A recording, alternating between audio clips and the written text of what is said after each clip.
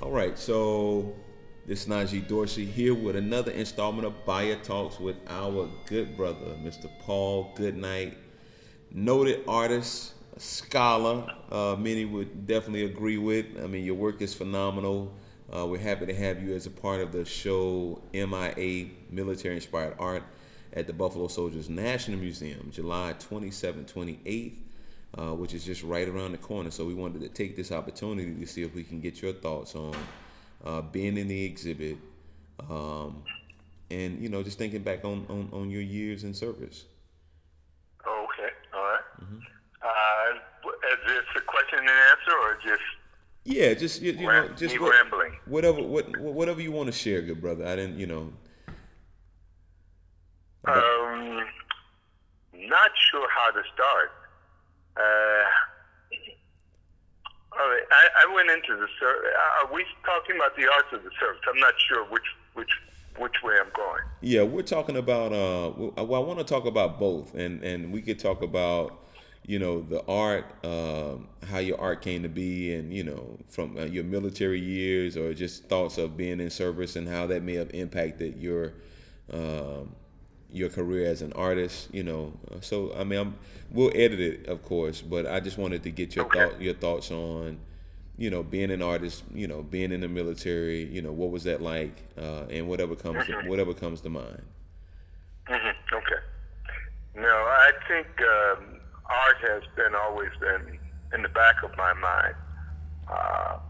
One of my outlets, my many outlets. I grew up in a family of 8, there's 6 boys, so art really wasn't something that I can aspire to be when you're having 6 boys, and the art did not seem like anything that you'd be able to do in the future and make a living of. So I had to kind of sneak and do art. And just not just do art, I just draw images. I just like drawing.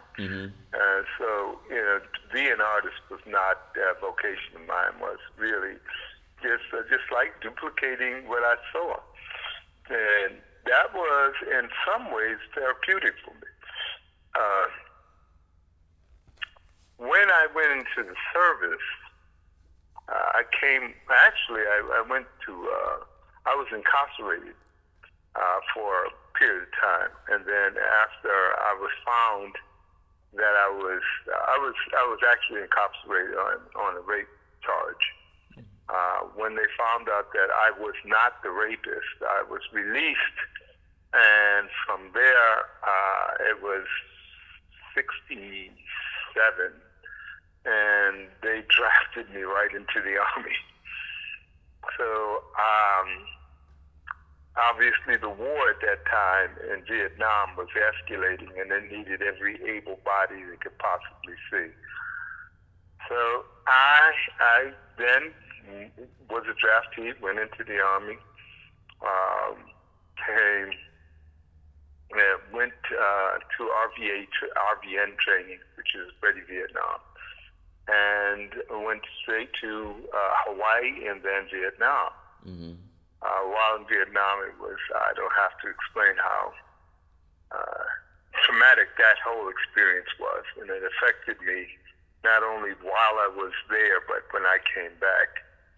I was addicted to heroin for a while, and had a problem speaking, but then I realized that my outlet was going to be my voice. So consequently, I started drawing in order to really communicate.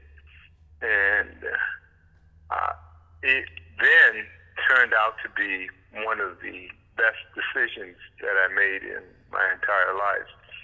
I went from there, took advantage of the GI Bill, and entered Mass College of Art, where I graduated, and traveled throughout the world, places like Russia, China, Brazil, throughout the Caribbean, throughout Africa, probably about 5-6 points call of Africa. And then I went to Nicaragua, where they were asking for volunteers of Vietnam veterans against the war to go down to Nicaragua and observe the war. And I think that I had enough of war, but then I realized that this might be cathartic, because I would recognize that I would then be the Nicaraguenses being controlled by the United States. And they had these sonic booms, which felt like explosions that were going over, and it was the intimidation cause for the Nicaraguenses.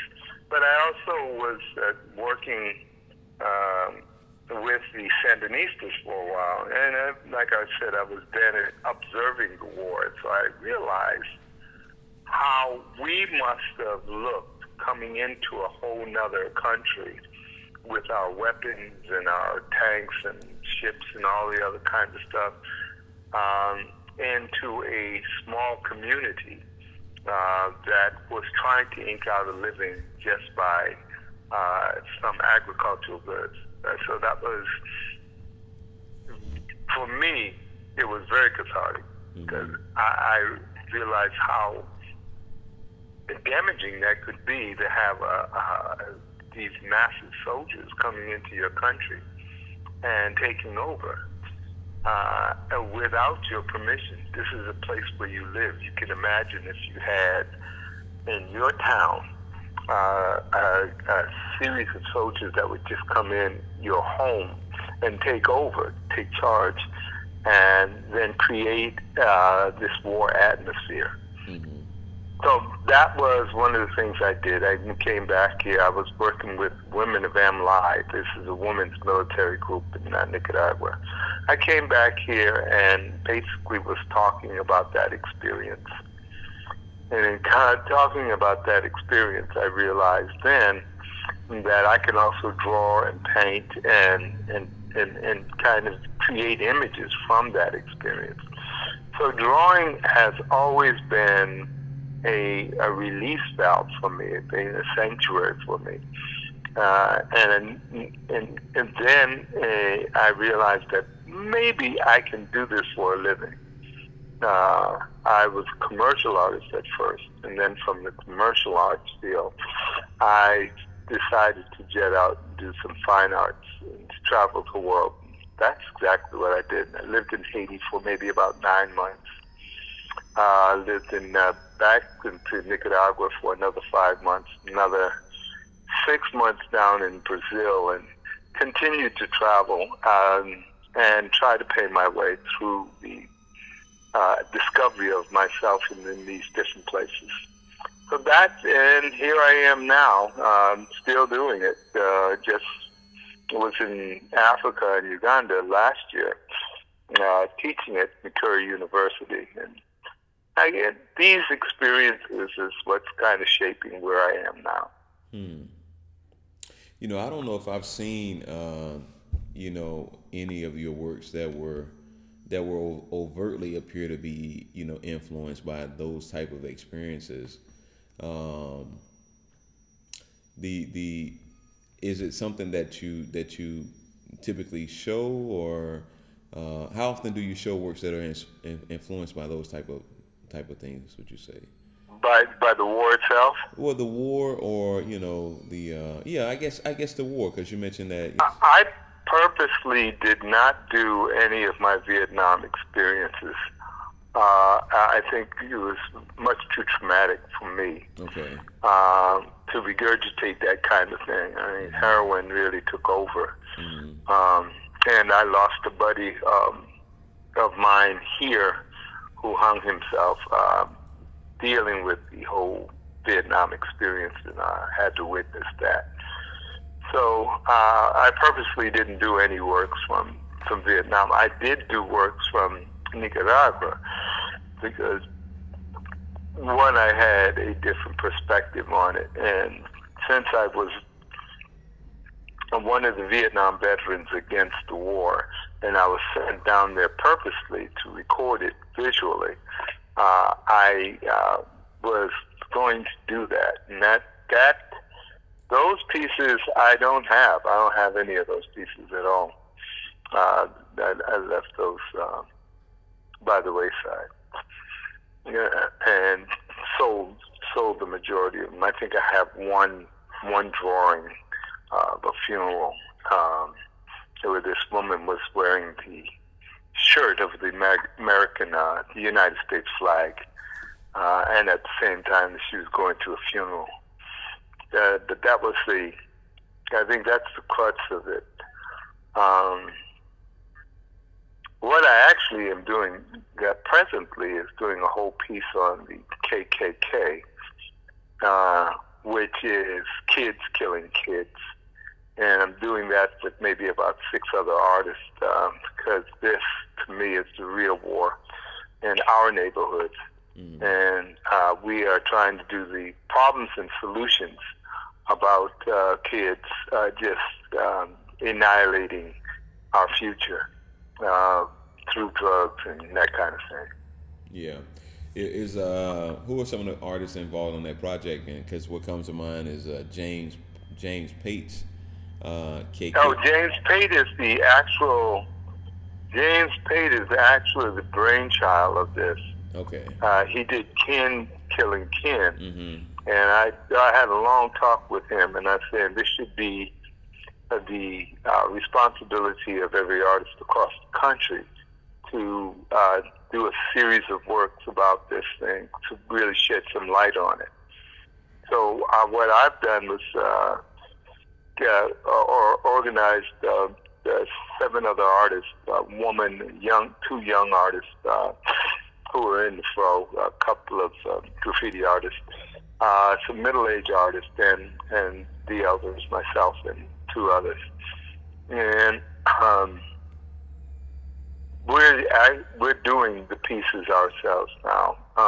Just connecting, coordinating, discussing, and we want to send it out. And then with the money that is raised from the sales of the piece, we're going to look for organizations that are trying to keep kids off the street and give them that money so they keep on doing the job they're doing. So that's my mission right now. No, that's I mean, it's an amazing project. I look forward to hearing more about it and doing what we can to support it. Getting the word out even more.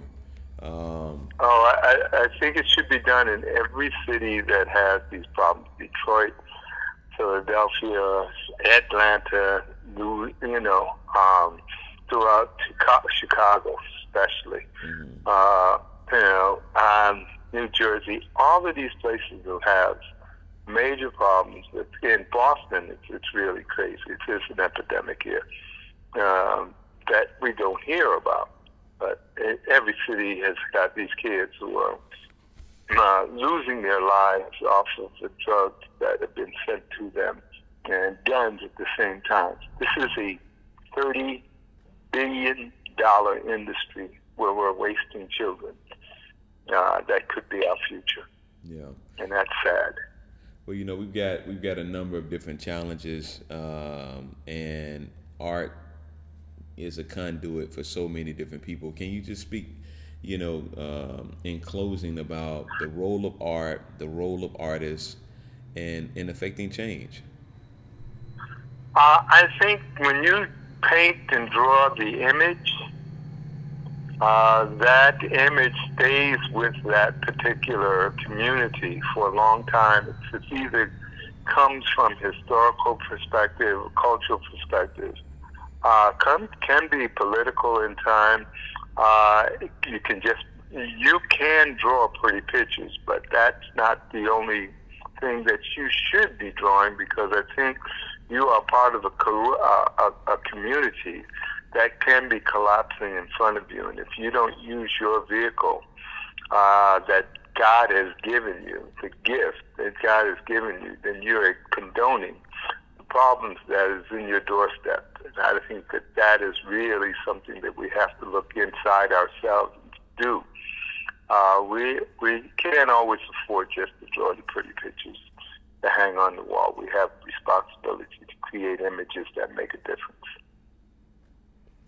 Well, Mr. Paul Goodnight, I certainly appreciate your time and joining us for this installment of Buy It Talk and your work that will be in the show.